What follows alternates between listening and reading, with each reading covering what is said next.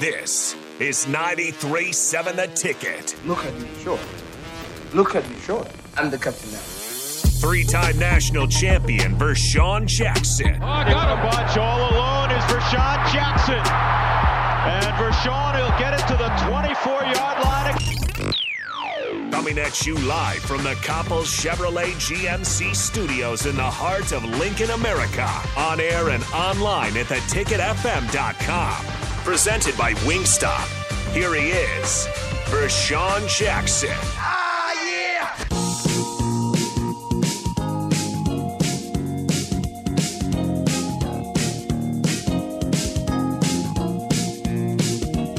Is this thing on?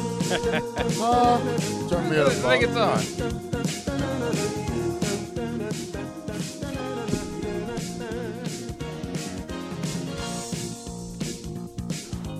Okay, there we go, Bob. There we go, Bob. There Is this thing on? It's on. All right.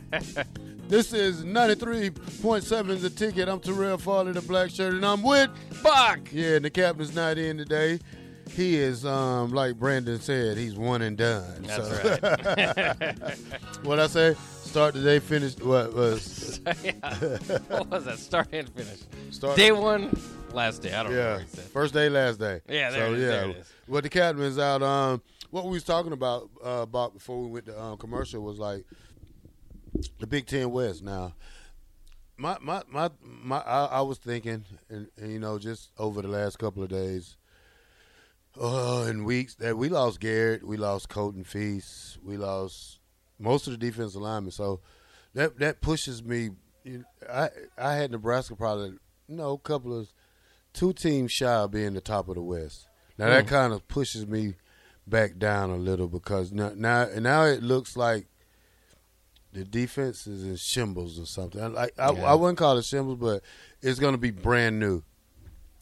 Yeah, and again, with the last couple of days, Colton Feast and Garrett Nelson deciding to move on from the program. Again, it's to me, again, Garrett Nelson, the bigger loss there. He's one of your two players, along with Trey Palmer, to get all Big Ten recognition. And Nebraska just hasn't had enough of those guys. But I think their loss particularly hurts because they're Nebraska guys. And you know, somebody pointed out on the text line earlier, if they had came back, it would have been, you know, because of the COVID year. But that's part of what the COVID year has presented for programs around the nation. Remember, Nebraska's it's hard to say this, and people may disagree, but Nebraska's best team under Frost, or one of its best teams under Frost, actually had its worst record, 3-9, 2 years ago. And of course, none of these teams were great, but that team was great, was good or in good position because they were able to talk a lot of those COVID year guys and coming back. I mean, both your safeties were COVID year guys. JoJo Doman, of course, was a second-team All-American as a COVID year guy. So, yeah, it is talking about getting 24, 25-year-olds to play again, but that's what you're doing with Casey Thompson. That's what the opportunity is out there. And the more guys that are able to get full-grown adults, basically, to play college football, the better off you'll be. And I applaud Colton Feast for stepping away from football because, you know, he like he said, he's done 5 years already. Yeah. I mean, I wouldn't want to play 6 years of college football. I mean, why not though? I mean, for what? Well, you're not moving. 4 years is great. 4 years is good enough. Yeah. I mean, you want to be. I mean, tired of classwork. Yeah, I don't want to be a 25-year-old playing college football. I came out of college when I was 21. Yeah. My senior year, I turned 21. My senior year in college. So, you know, and by that time, you know, you're 25, you're still in college. Come on, man. I mean, you should be a doctor by then. I was trying to think for your era, because right after your era, I always kind of think of Chris Winkie, who's like 39 years old playing. He was in the he played baseball. He was like 29, yeah. Those baseball players are able to do that. He just looked 39. For your era, was there a standout player that was just like, dude, you're like 30. What are you doing here? Well, we had Jay Sims. He was like 26 or something, but you know he was an older one. But he didn't act like it though. He didn't act like a 26-year-old. Yeah. He was more like us because he played video games with us. But I did have a guy in that in junior college. He was like 27. and this guy he didn't know anything about football. Only thing he knew was quarterback. Huh. We used to ask him in That's all he knew. Yeah, who you got, Sam? The quarterback. And this guy, and he was a guy off the street. Fortunately, he was a guy who just got out of prison, and he never played football, and someone convinced this guy to come out for football, and it was hard at first. I ended up playing with this guy for 2 years. This guy ended up getting a scholarship. Oh, nice. Good story. It was a good story. He was a nice guy. Like I said, a lot of people don't know people's stories, so you don't, and I'm not going to put his story out there. But he was a great teammate for 2 years. He was. At first, I was kind of scared of him because he was just, he didn't look like a football player, but he was big. Yeah. And once you got to know him and the soft side of him, but he still was that hard guy. But, it was like we tried to teach him the game of football, and he ended up getting a scholarship. So I was very happy to have somebody that I met at that point in my life. I can always tell a story like, hey, I met this guy that, came from jail and got a scholarship. So, he redeemed himself. Yeah. So it was just a great story to tell you right quick. Yeah. And it's just, I just always find it interesting, the guys that play as they get older. But, again, to me, I guess I just kind of thought Colton Feast might be back because he just, you work all that time in football, and this is kind of his pinnacle, I would think, because he's not, likely heading off to the NFL or anything. So you would kind of think he'd put all that work in, but he did get the black shirt. He started all those games. Maybe he kind of just felt like he had already done it. What's he going to do next year? That's going to be a whole lot different. But along with Garrett Nelson, those are kind of those hometown guys that you kind of think maybe you could convince them. And again, a part of this and retaining those guys, I was as excited we get about some of the transfer portal additions or the recruiting, guys straight out of high school or whatever. The biggest part in college football these days seems to be retaining your own players. And whether it's that extra COVID year or just getting those guys not to get into the transfer portal, I think I saw an average, for the Power 5, you got an average of 10 guys per team in the transfer portal. And it's kind of sad because as we know, not all those guys, there's not that many scholarships that are going to go around to them because, as the older you kind of get, you want to jump into the transfer portal, think you're going to have all those offers that you had coming out of high school. Well, now maybe it's kind of understood that you're maybe not at that level, and they'll go after somebody with a little bit more potential that's a little bit younger. So we'll kind of see how that plays out. But I think that's hurt Nebraska a little bit these past couple of years is just retaining guys. I mean, I know Travis Vokalek was solid, but like an Austin Allen. If you could have kept Austin Allen last year, and he was the Big Ten tight end of the year, again, it's one of those situations. He'd been in college for a long time. What more can he really achieve there? But for you you can't look at it that way as a coach. If you can retain that type of talent, again, that's an all Big Ten type of guy, similar to now Garrett Nelson. They have those guys have not been growing on trees recently, in Nebraska. So my thing is that I think the COVID year kind of hurts college football because it pushes the guys out of school late, and the average first year NFL player is like 21 point. If you even look up the minimum age, like these kids are leaving after their junior year. And most of them have started 3 years. So, and the kids are coming out of draft 21, 22. And it kind of pushes these guys 25. And it hurts them because they want to play one more year. And it makes them 26. So do you think that hurts them or does it help them by coming back that sixth or seventh year? I mean, it is a long time. I think there's an Oregon tight end that's going to be coming back it's going to have 9 years of eligibility, which just doesn't make too much sense because of all the injuries that he's kind of gone through, and maybe that plays into it for a lot of these guys. I mean, we can sit back and me, I'm pretty comfy here. I don't take too many hits. At some point it might just be kind of the toll on your body. It does. You don't have to wait till you play in the NFL to decide to hang up the cleats early because you're worried about you down the line and some of the injuries that you've accumulated. So it just kind of depends, to which one of those guys can be there. But I mean, obviously you can.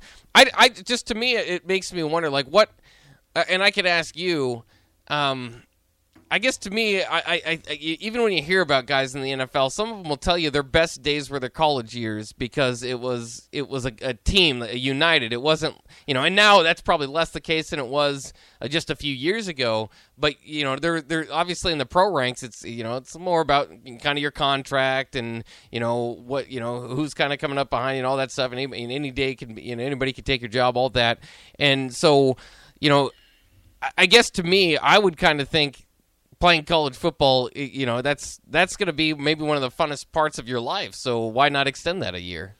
Oh man, I don't know, but 5, 6, 7 years, Bach. That's like man, that's like two stints in college. Some of these kids are taking. Well, you can be like Casey and get like a doctorate or whatever the heck he's getting by the time he's out here. Casey's a smart guy though. He's going to have something to fall back on when he leaves. Like some of them are just transferred. That's that 8th year guy, that 9th year guy. He probably got 5 degrees already. So you got to, how many degrees do you need? Yeah. So, it's kind of funny though because these kids, they must love football. I don't know if after 4 years of college, I'm ready to move on. Yeah. Yeah, well, I mean, everybody kind of has their kind of different feel on it. Let's get to the text line, and we can kind of continue this conversation as we have a call coming in. But we always want to hit the text line. Kent, some of these comments from a little bit ago, so we're going to be jumping back and forth here. But Kent says, I agree, I hate it, but 2, maybe 3 wins next year. My confidence in Rule is low, but we have him now. Again, to me, it's not necessarily confidence in Rule overall. I think that he's going to build a foundation and put this team. I think he's going to fit in well if we look 2 or 3 years out. I just think this first year, it's what you hired. It's a guy that kind of scraps everything and gets the foundation set in year 1, but it doesn't come along with a lot of wins. Maybe that can change at Nebraska, but his history says that it won't. Cupsker says, my question would be what happens when we move to pods? As Rod and Lincoln also throws in, kindly remind your audience, Nick Saban had to had a rough go in the NFL as well. And Corey and Lincoln says he only has 1 year of the Big Ten West, and that's likely. That's not official yet, but that's kind of the pod talk. Is once USC and UCLA join, it's going to at least shift the divisions, and it might go to pods where you're playing 3 or 4 teams every year, and then you kind of just round robin the rest of them. So it might be a little bit more difficult, and that was, to me, all along, part of the hire was like, do you find somebody that fits into the Big Ten West? Because you've had trouble with those teams. I mean, you can poo-poo it all you want. Those teams have out-physicaled you for years. And, just look at Scott Frost's record against the Big Ten West.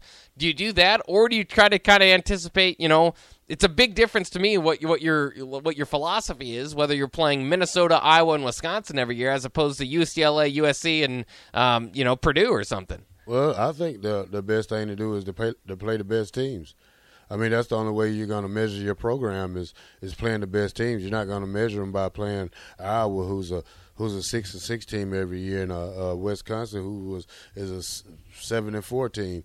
I think the best thing you can do is at least get Michigan or Ohio State on your schedule every year to get that to measure where your team has come, because you don't want to get out there and your teams get beat bad by them 2 teams every year. So you measure your competition by, like playing the Ohio States, playing the Michigan States, playing the Michigans, and playing the top teams in the West too. So, I mean, but your objective is to win, though. So it shouldn't be, see how you fare against any other teams. There's no reason. Your reason is to go and try to beat all these teams on any given day. So that's my concept of it, is you play to win.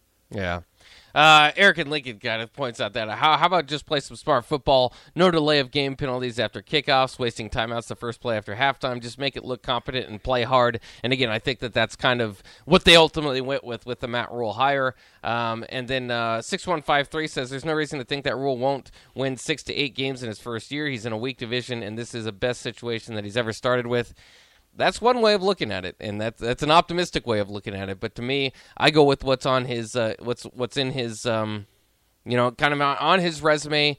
I understand the weak division thing, but you can call it weak all you want. Go look at Nebraska's record against it over the last last 2 coaching staffs, because it hasn't been great. So in as far as the best situation that you've ever started with, obviously it's a tough start at Baylor, but where he was at with Temple, it's not like he took over. Like Temple, people just kind of think Temple, that's got to be an awful program. Again, he was part of, and I think the second of 4 guys that used the Temple position to get a Power 5 job. So, it's not the worst football program. I know it's not a Power 5 job, but that's kind of interesting given the competition he was playing. All right, let's head to Derek on the Honda of Lincoln hotline. Derek, how's it going? Hey, it's going great, Bach. Terrell, good to hear your voice, your analysis, your opinion on the radio airwaves, live and in person. But here's what I would do, Terrell. You and I are kind of from the same genre. And if we take your time machine back to your playing days, it seems foreign to you probably to languish in college for 5, 6, 7 years. But look at it from this perspective of the contemporaries right now. Look, the NIL deals, I feel, is something that can keep a kid another year. Even if he's a 5-star and he comes in as a freshman, sophomore, and then goes to the NFL, there's a lot of things going for these kids today that weren't in place back in your day, in your playing time, Terrell. One of them is they can buy an insurance policy with some of that NIL money and kind of hedge their bet against injury, et cetera. That's the first thing. The second thing I just want your analysis on, both of you, is, from now until the end of the spring game is going to be a really crucial time for Coach Rule to do some evaluation, kind of figure out what holes are in the roster. Do you expect to see a large push to the transfer portal, which to me would indicate they really want to win 6 games and go to a bowl? Or do you think it's going to be more measured and more kind of built for the future type of an approach with respect to recruiting? And great show, guys. Don't really get to listen to you a lot during this time slot, so this has been a real treat for me. Hey, have a great day, a great week, and Happy New Year. All right, thank you, Derek. Thank you, Derek. Oh man, that was a good question. I think right now he's looking for the future. I don't think he's out here trying to build off just for next year. He doesn't need to win right away. Yeah, I think he know he's in the point. I think he know he's in the spot where that this season will be a waste, but not a total waste. I mean, this is just a measuring stick right here to see how far or how low or how far up you need to go. Yeah, I think that there's, again, there's I'm not going to say they're going to lay down and lose every game, but this is going to be, especially on defense, I think this is it's going to be a learning process for, basically the whole team. Well, I think too. I think this is more when you come in at this point. It's more about a foundation, right? I think that your foundation is not transfer portal players that are basically a lot of them kind of rentals. Now you can get a freshman, sophomore out of the transfer portal that. That's the same type of idea. That could be more of a foundation build. But if you just kind of look at the transfer portal, Ben Scott kind of seems like a guy that's going to come in and start right away. Other than that, I mean, I guess Marco Ortiz, the long snapper, is going to come. So they've addressed some spots there.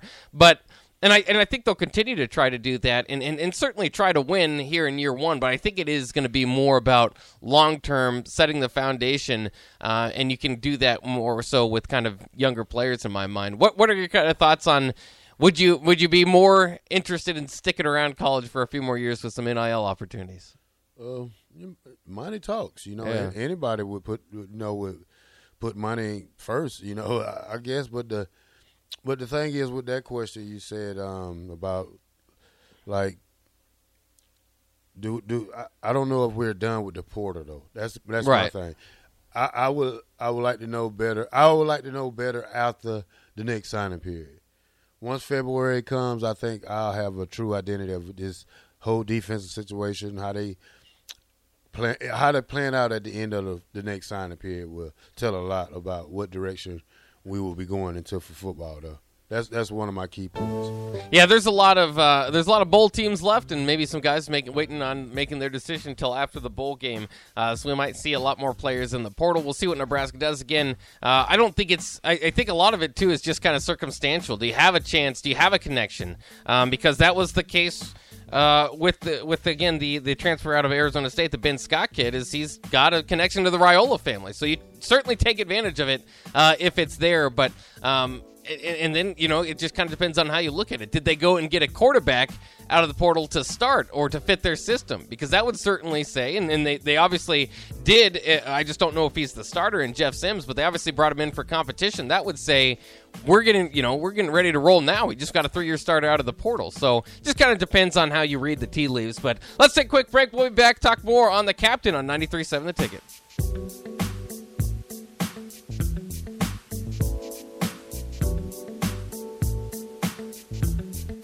Ever think